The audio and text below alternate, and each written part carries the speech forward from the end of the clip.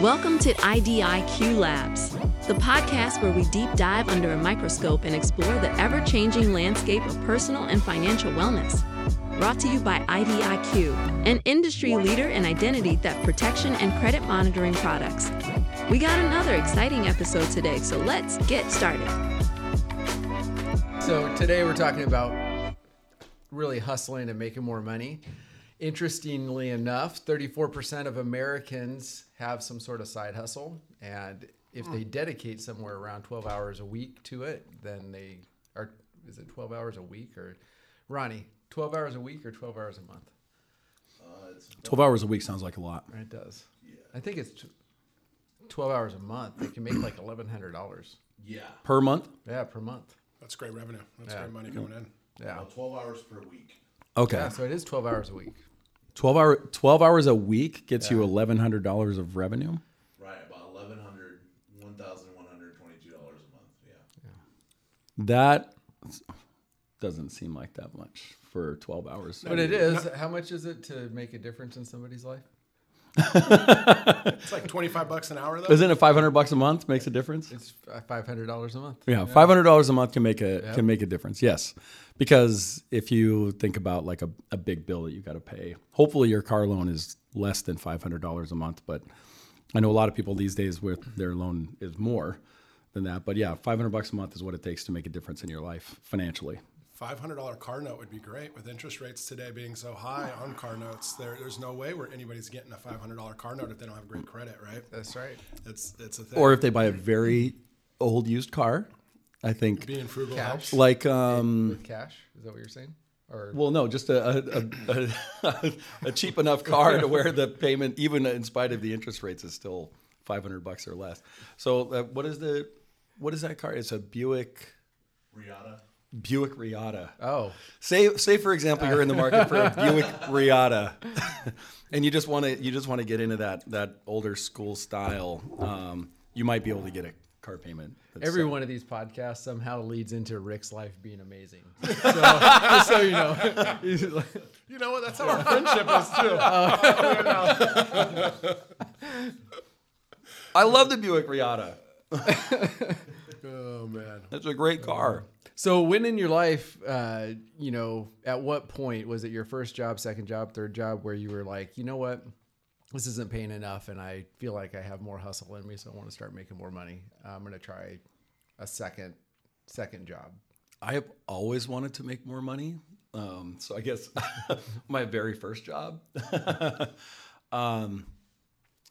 So when I was thinking about what we're going to talk about today, I was thinking about the idea of like how much you make per hour, and then whether the side hustle is the same amount per hour or not. And as I was thinking about it, I was like, you know what? Maybe that's not how much, that doesn't matter so much, just because what it really is you're generating this new source of income. Like you're making like your ability to make money bigger, regardless of the fact that it might not be the same amount that you make at your job.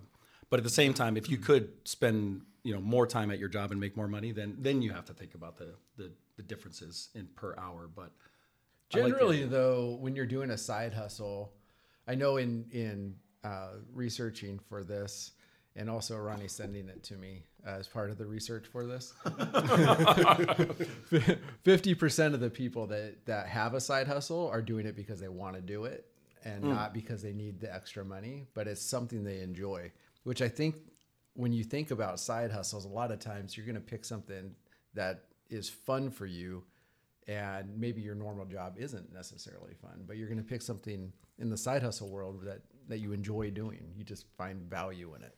That makes a lot of sense. I think when I first started my first job at 18, I got a second job as a side hustle right away. And it wasn't something I necessarily enjoyed, but it did offer freedom to learn how to do other independent skills that kind of led me down the road of capturing new side hustles. So I helped start a little company called Restaurants on the Run. They were delivering meals to pharmaceutical reps to go pitch to doctors all the time. So I was helping schedule and getting meals done for pharmaceutical reps, and it kind of helped me. Random. Yeah, That very is random. Very random. Cool idea. Yeah, it was a great idea. So then it was before Uber Eats or anything else ever came out. So then we did some stuff like that. And then we had a local branch here, and I kind of helped get that off the ground, and then did some deliveries and realized like, hey, there are markets that people have never thought of, such as Restaurants on a Run was brand new at the time, that if you have an entrepreneurial spirit and you want to get some more money, if you could think outside the box, there's lots of areas you could dive into and actually create that little bit of extra revenue and income for your household. And that was a little game changer for me. It kind of sparked my young mind into, hey, what can I do next? Where can I go next? Where is this going to take me?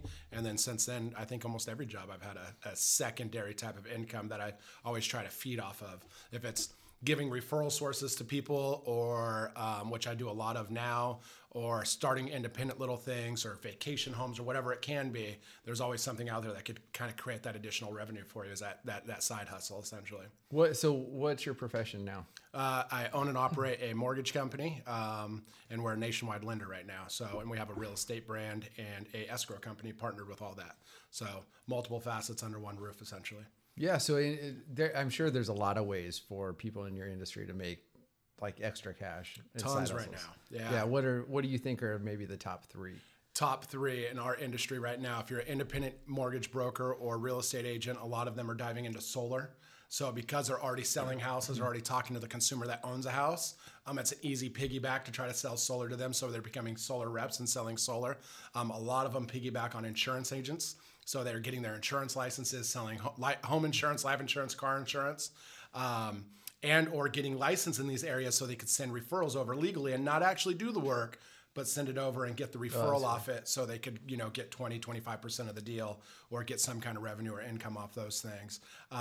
Anything that is a direct lateral move in our industry seems to work really well. We have some guys that do, they're flipping homes right now and or becoming the contractors at the same time. So some of my top agents in the office, they were top agents first, and now as the market's turning, they're picking up properties to flip. So I know 4 guys that just went and got their contractors licenses. So now they're going to venture out there, and they're only doing it so they can stay legal and compliant. And now as they're selling the homes, now they have a revenue of like, hey, I own a contracting company. Let me remodel this for you. And all they got to do is sub that stuff out. So we're seeing a lot of those verticals in our area. I've talked to Rick and you guys about identity theft stuff and all of that kind of stuff. Yeah. Anything where that can help the consumer save money on the back end of the transaction and or offers real value is a great place to start in our line of work to get that side hustle going. And we see a lot of it. A lot of great verticals. So the referral stuff, like, I think that's a huge one that there's this whole world of referral things that a lot of people don't really know. Other than, so talk about some other things that you can refer. And then as far as you go in your industry, are there like legal issues that you worry about or anything like that when you refer people to something else? For the mortgage side, there are some legal bounds, like we can't get referrals on real estate and stuff like that. But as a whole, no, there's no really gray tape. As long as I'm not receiving mortgage business from a referral on the mortgage side, we're good. For real estate agents, it's kind of like the wild, wild west. So they can kind of dip their toes into any kind of referral source they want because they're not bound by the same rules and regulations as a mortgage company would be. So it kind of varies on where you're going.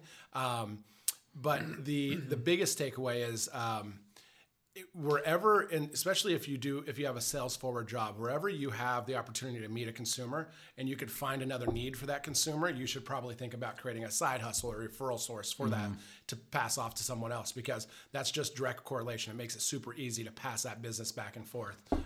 And you could do it a lot less than 12 hours a week for sure, because you're already talking to that consumer heads up. Yep. What about if you're not in, like you're in one of the most common financial services industries there is, which is, so there's going to be a lot of opportunities for you. What about for like some of the people that you work with in the affiliate space that no, they're not a mortgage professional or an insurance person? How do they get into this like referral thing, this referral idea? Well, so I mean, the affiliate space is already made up for that. It's like specifically made for referring. Either you're referring a customer or you're referring a client, but it's easy in the affiliate space to just stack revenue on top of revenue, because you're meeting all kinds of different marketers in the affiliate space. So you can refer them if you're not actually advertising for a specific product, but somebody else is, like in the Nutra space or health and fitness space, but you're advertising or you take on advertising for credit scores and reports, you can do referrals to really anybody that you want and just kind of stack revenue on top. Yeah, but how do you set that up? Like say for me, if I was going to do it, I would ask you. But what about if I was going to think, okay, I want to get into this affiliate thing, because I get advertisements for that stuff all the time. Yeah, But so the average consumer, they're like, I want to do a side hustle and I'm going to try affiliate. If somebody wants to try affiliate, then they can sign up for affiliate programs for really any kind of product. They can find them all over the place. You can go to even credit card companies and they have become an affiliate link at the bottom of the page. Or you can go to ClickBank or any of the big affiliate networks, CJ, and you sign up there. If you sign up, then you have access to all kinds of products, and you can look and see what the payouts are going to be. You can see if the cost per acquisition, that's what you're going to get paid, is what you want it to be. And you can advertise those products. I think the hardest piece of that is figuring out how are you going to advertise those products. You have to develop content, or you have to partner with somebody that develops content, so that you have a place to advertise whatever that product is, or put your links, share your links. Otherwise, you just have to email and bombard your friends and family and tell them to keep buying stuff. Yeah, I think though in this stuff, it's that keep it simple, stupid effect, right? Something I teach a lot of my sales associates in the real estate and mortgage world is you always start with your sphere of influence, your friends and family, right? Because everybody's connected by some degree. So if you could get the buy-in there by advertising and explaining your new affiliate program and what you're trying to sell, it can trickle on through past your friend could tell another friend, which could tell another friend. And as you get to that referral source, if anybody that's looking at it in any kind of affiliate business, is pick what they think their sphere of influence is going to want, need, and like, and then try to go after it that way. And then marketing is key. Like you said, you got to have some kind of marketing where you could use social media to leverage these days, or Facebook, Instagram, Twitter, whatever you're on, to leverage and get your word out there and try to get some more word of mouth that people know what you're doing. But staying top of mind in today's market is key, right? We get inundated with so much stuff. Like you said, you get affiliate programs thrown at you left and right. All day. So the key differentiator is just trying to learn how to stay top of mind as much as you can. And it should hopefully I get work. like 200. I don't know how many hundreds of like marketing emails I get a day. So many. Because I mean, some of them I want because I want to see like what other, like maybe what my competitors are doing or anything like that. But it's unbelievable. Yeah, and I think the get rich quick idea is still very, very much alive. It is. And it just keeps changing shape. And so you get like Instagram, my Instagram feed. I looked at like a couple Instagram posts from somebody saying, hey, do this and make so much money. And now you get inundated with them. Oh, like Airbnb arbitrage? Yeah. Of course you get that. Or you get... That's funny. I get a lot of that too. or you get transcribe and make, $50,000 a month. Or there's all kinds of stuff like that. But there are other guys. I follow another Instagram account that tries to debunk the get rich quick type idea with those, and so he actually does reviews on all of the posts that people are putting up on those. And then he tells you exactly like how much time that's actually going to take you, because the way they make it sound, in Instagram, they're trying to give you like, a 20-second elevator pitch on why this is great and get more followers. And so he's like, this will actually take you 40 hours of work and lots of content and goes into like detail on it. It's really good. Yeah, I think that it's typically more work than you would think if you want to actually be successful. But it, like you said, if you're doing something that you're passionate about, I mean, I was thinking when I was thinking about this, I was thinking about the like multi-level marketing companies or direct selling companies like Melaleuca and Arbonne and Mary Kay and all that stuff. But those people probably started because they actually like the product. Yep. And so Tupperware, yeah, Tupperware. They actually probably like the product. Like for me, like half the partners that I work with are in financial services as a side hustle, and it's because they were helped with their budget and their credit and their taxes and their just overall financial health. And so then they learned through that process, and they figured they could go do it for somebody else, and it's at least 50% of my partners, and there's thousands of them. So how do they get started? So they they get started, there's a few things they got to do. Depending on exactly what type of business that they want to be in, there's potential for licensing. Like, to be a certified financial planner there's a lot of work to do there. But there's other things you can do. You can put programs together that can help a person with their budget, and then understand your credit and put this into this whole ecosystem for your own financial health, and actually go get a loan that you wouldn't have gotten anyway, or get a better rate and save a lot of money over the course of your life. And so that's what's happening. These folks, they're learning about this, and then they want to start their own business. They have to get some kind of business license, so they can, and you can start a corporation or you can be sole proprietor.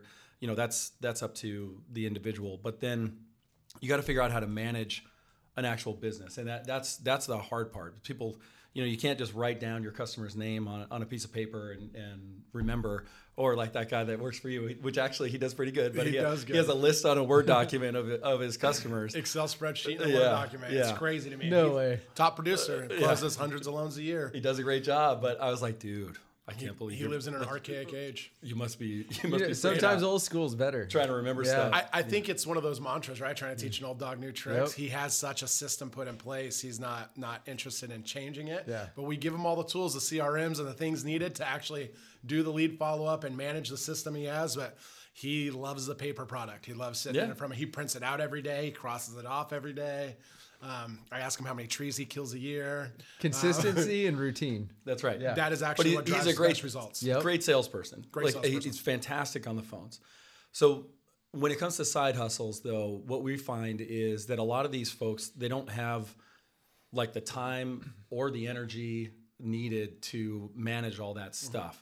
And so a lot of times they're using our CRM. It's a CRM's customer relationship management system, so that they can manage their whole business. And so a couple of the cool things that it does is, you can keep track of your customers, all their information, where they're at in whatever process that you put together, and then it helps you actually analyze their financial health. So from their credit data down to like their debt to income ratios, you plug in a few pieces of information, and then our CRM will help you do that, and it empowers our partners to actually do a good job, even if they're brand new. So it's sort of this like business in a box idea where you can be brand new, only know that you want to do this, and then we give them the tools to do it. So that's why we have so many side hustle people. So you have just personally, you have maybe not you specifically, but you as a illustration have credit issues. Maybe you had some problems in the past. You have some credit issues. Somebody stole your identity, something like that. Now your credit's shot. You went and you had somebody help you, and you got inspired through this process, and you started telling your friends, and you're like, I can help you out with this. That's exactly right. Because I just went through this process. And so you, as an individual, now with your credit in premier condition, go and sign up for this CRM, and you're able to help people? Yeah. I mean, because you can probably, your situation is going to be different than somebody else's. So you need a tool like this, because maybe you did have an identity theft incident. And so there's a loan on your credit report that is not true. And so that was the issue with you, whereas somebody else has a collection on their account that wasn't them. And so you might know how to deal with your situation, but the tools in our CRM, it's called Disco, those tools in there, they teach a person, and it's kind of like it works a little bit like a wizard, like where you're trying to download a new product, or like a TurboTax kind of a thing, where you're going through this process and you're like, yes, you select this and that, and that's not right, and this isn't right, and this should be fixed, and kind of walks the user through that process. So just with the idea that you want to, and the one thing I like about this industry in itself is you can legitimately help people. Somebody who just doesn't happen to know the ins and outs of overall financial health, like they don't know what to do with, they don't know how to budget, or maybe they're paying more taxes than they should, or maybe they got denied a loan. you can legitimately help those folks. So yeah. Yeah, there's training videos and other things in there that help you along with the things you don't know, right? Yes, there are training videos, but we also have like full-time trainers too. Yeah, and full-time trainers. Yeah, we do have full-time trainers. Yeah. So is it's a do-it-yourself, walk you through credit monitoring, helping you dial in your credit system? Yeah, it puts it all together. That's yeah, it's cool. It's really cool. Yeah, that's awesome. So, so you get a lot of, you were saying you get a lot of side hustle individuals within that industry for that reason. A lot of side hustle. And so, they work their job, and I can tell because because of the data that we get, a lot of people are working at night. Yeah. I can see that they're working at night and on the weekends. And so, that's when they do their job. And yeah, actually I get a lot of calls on the weekends from those folks too. They're like, I got to do this now because I'm going to my normal job tomorrow. So, yeah. Would that be something helpful in your industry? Yeah, most definitely. Credit monitoring in our industry, especially with credit reports being so expensive these days. I'm not sure if you guys knew it, but credit reports 18 months ago, 2 years ago, were $24 a pool for the mortgage broker, right? For the mortgage individual. Wow. To pass on to the consumer, that cost $24. Now they're $62. And we do high volume, so that's kind of a break in a lot of senses.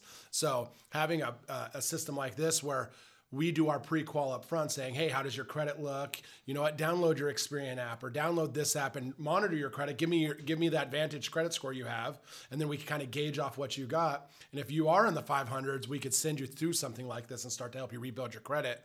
And hopefully your system like this would have something where it pushed it right back to the end user, the mortgage broker or the real estate agent on the back end of it, saying, hey, their credit's great. They're ready to apply for your mortgage loan or whatever it might be to get them back in the saddle of looking to purchase a home. Or what we're going to find out now, too, with consumer debt being so high, right, hit over $1 trillion, is we're going to start to find people, and we're already seeing it as we're pulling credit, they're drowning in their debt.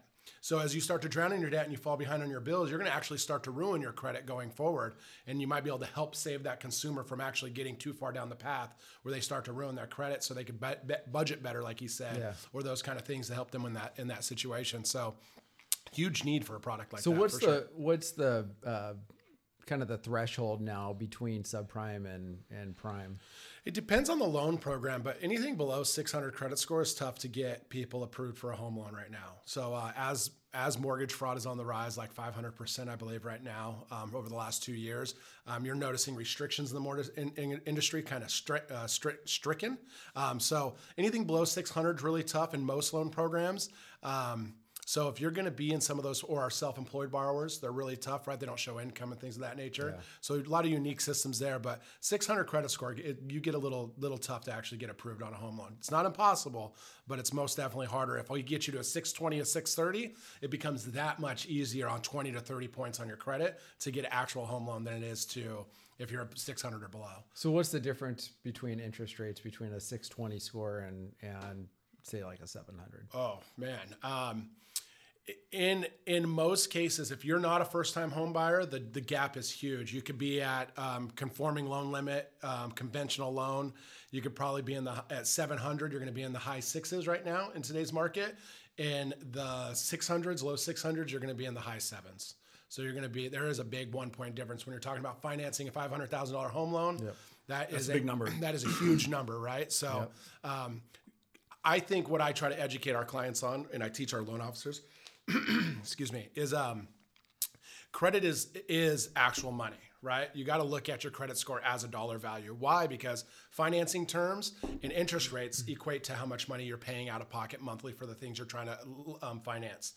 So we always go through that credit course of like, hey, you are here. We could get you this rate today, but if we wait 45 days and pay some of these debts off and you have the means to actually budget a little better and get your credit score, we could save you this much, but over the next 20 years or even 10 years, that's the average homeowners keeping their home for about 10 years right now. This is how much you could save over the life of your 10-year loan right now. And just having that education. That's awesome. Yeah, that's awesome. Yeah, letting them know what are you doing and what we should do, because not everybody is fit for home ownership, unfortunately, right? If you can't show the ability to pay a bill, I'm not sure if you're really going to pay your mortgage. So that is something where having a tool like this actually will teach you how to budget for a mortgage, how to get that payment to fit your actual income and things of that nature. Now, if you're a first-time home buyer, in the mortgage industry, they just released new guidelines to help people with bad credit. So if I had a 600 credit score or a 620 and you had a 720, our rate would actually be very similar, only if you're a first-time home buyer, though, because they got rid of these things called loan level pricing adjustments. So they're trying to level the playing field, try to get more home ownership out to everybody, even if their credit isn't good. But then if you go to, which most people aren't. That seems risky. Yeah, which most people aren't first-time home buyers right now, believe it or not. We're getting a lot of more savvy investors knowing that interest rates are temporary.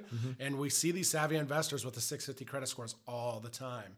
They're over-leveraged. They're not budgeting their finances right. So we have to kind of dive in there and start analyzing their credit with them to help them get it. But if you had a tool that could easily do it for us and we could put them in a system, I almost want to say set it and forget it, and then have them come back to us. That would be that's a major tool to have in the industry. Yeah, that's real good. I know we took like a left turn there. Yeah, it was a turn. On our Yeah, conversation.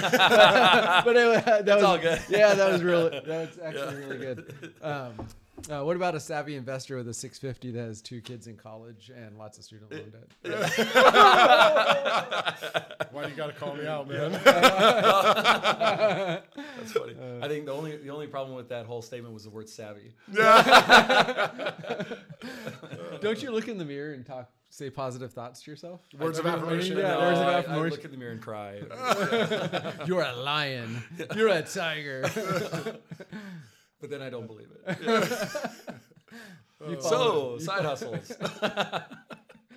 Oh man. Yeah. I think that, I've said this before on other episodes, but I strongly believe that you should run your life kind of like a business. Your life is your business, so you're never working for anybody. Even if you're a W-2 employee, your goal is to just make more revenue in your life, and so you should be looking at everything in that respect.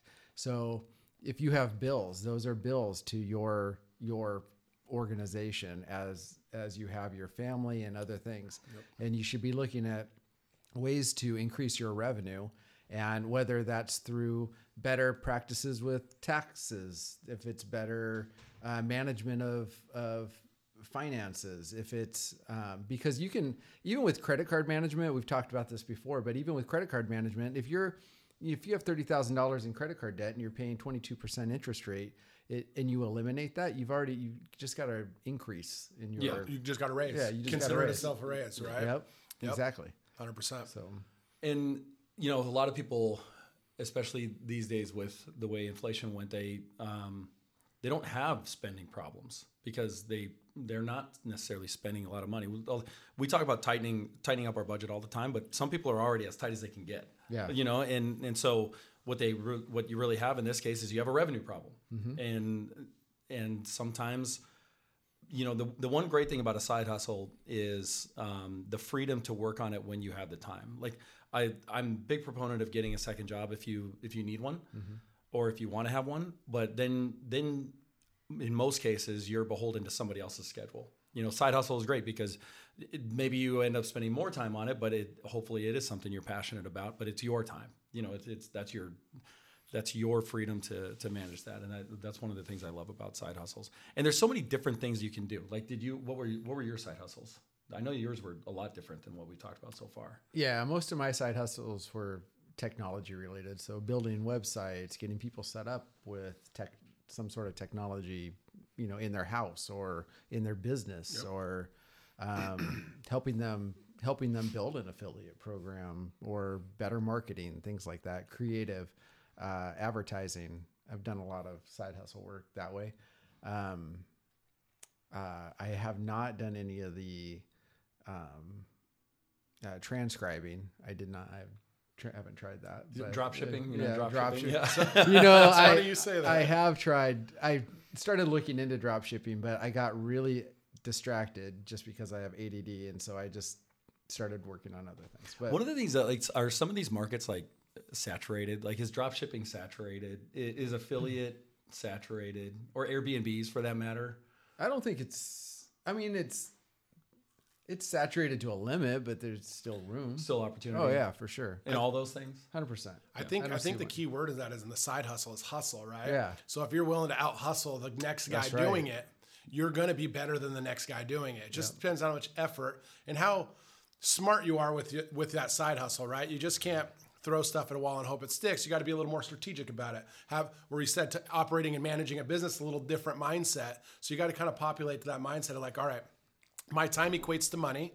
I'm going to dedicate 5 or 6 hours a week to this. How do I maximize my 5 or 6 hours a week to my side hustle? Yeah. And having the hustle to outdo it and think better about it is the key term to that. Because there are a lot of saturated markets. I think drop shipping is probably pretty saturated. I remember when I was working at Costco for years, spent like 10 to 12 years there.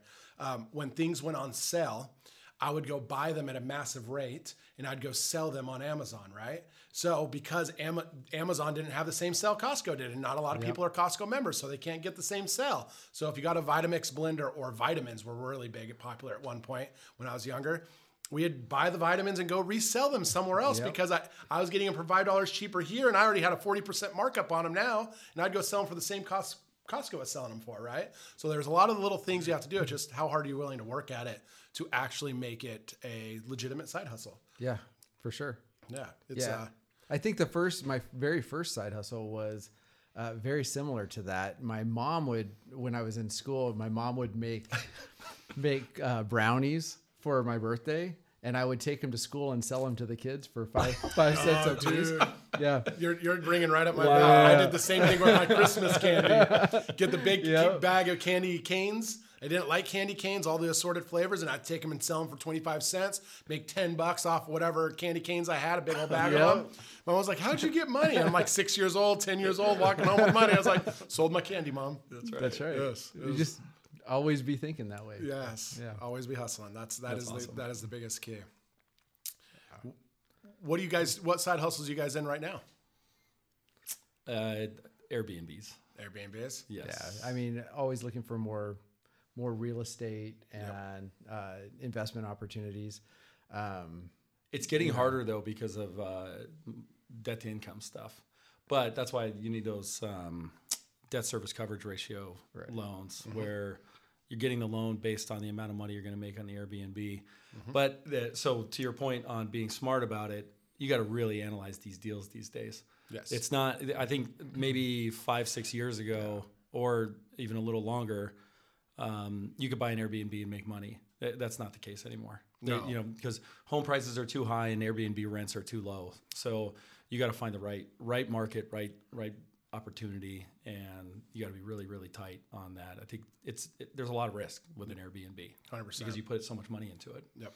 The thing is knowing how to leverage your taxes when you're buying these properties too, right? You did get some little tax advantages on depreciation and things of that nature that you need to know how to leverage that. So being that savvy, learning about those things, or out-of-state opportunities for Airbnb, that is huge. But who wants to travel to Kentucky to buy an Airbnb on a lake you never heard of? But revenue might be great, but who really wants to do that? Yeah, it's tough. Yeah, it is tough. Yeah, definitely. Yeah. So you see the Airbnb market. You've seen it change, right? I have, yeah. Because just home prices are really high. And so if you are dealing with potential Airbnb, what you're dealing with is, there's 3 ways to make money on Airbnb. There's the increase in value of the home, the fact that you have this mortgage pay down. So, you're getting rental money and paying down the mortgage. And then the third way is the actual cash potential for cash flow. And I think it's harder that cash flow. If you get a cash flow return, it's called cash on cash return. If you get a cash flow return, that's really, really good. And then the other 2 things are hopefully going to happen. Now in Kentucky, the appreciation rate is probably 2%. Probably, yeah, exactly. Yeah, it's probably 2%. But you might have a better chance at actually cash flowing an Airbnb there. So it's here in California.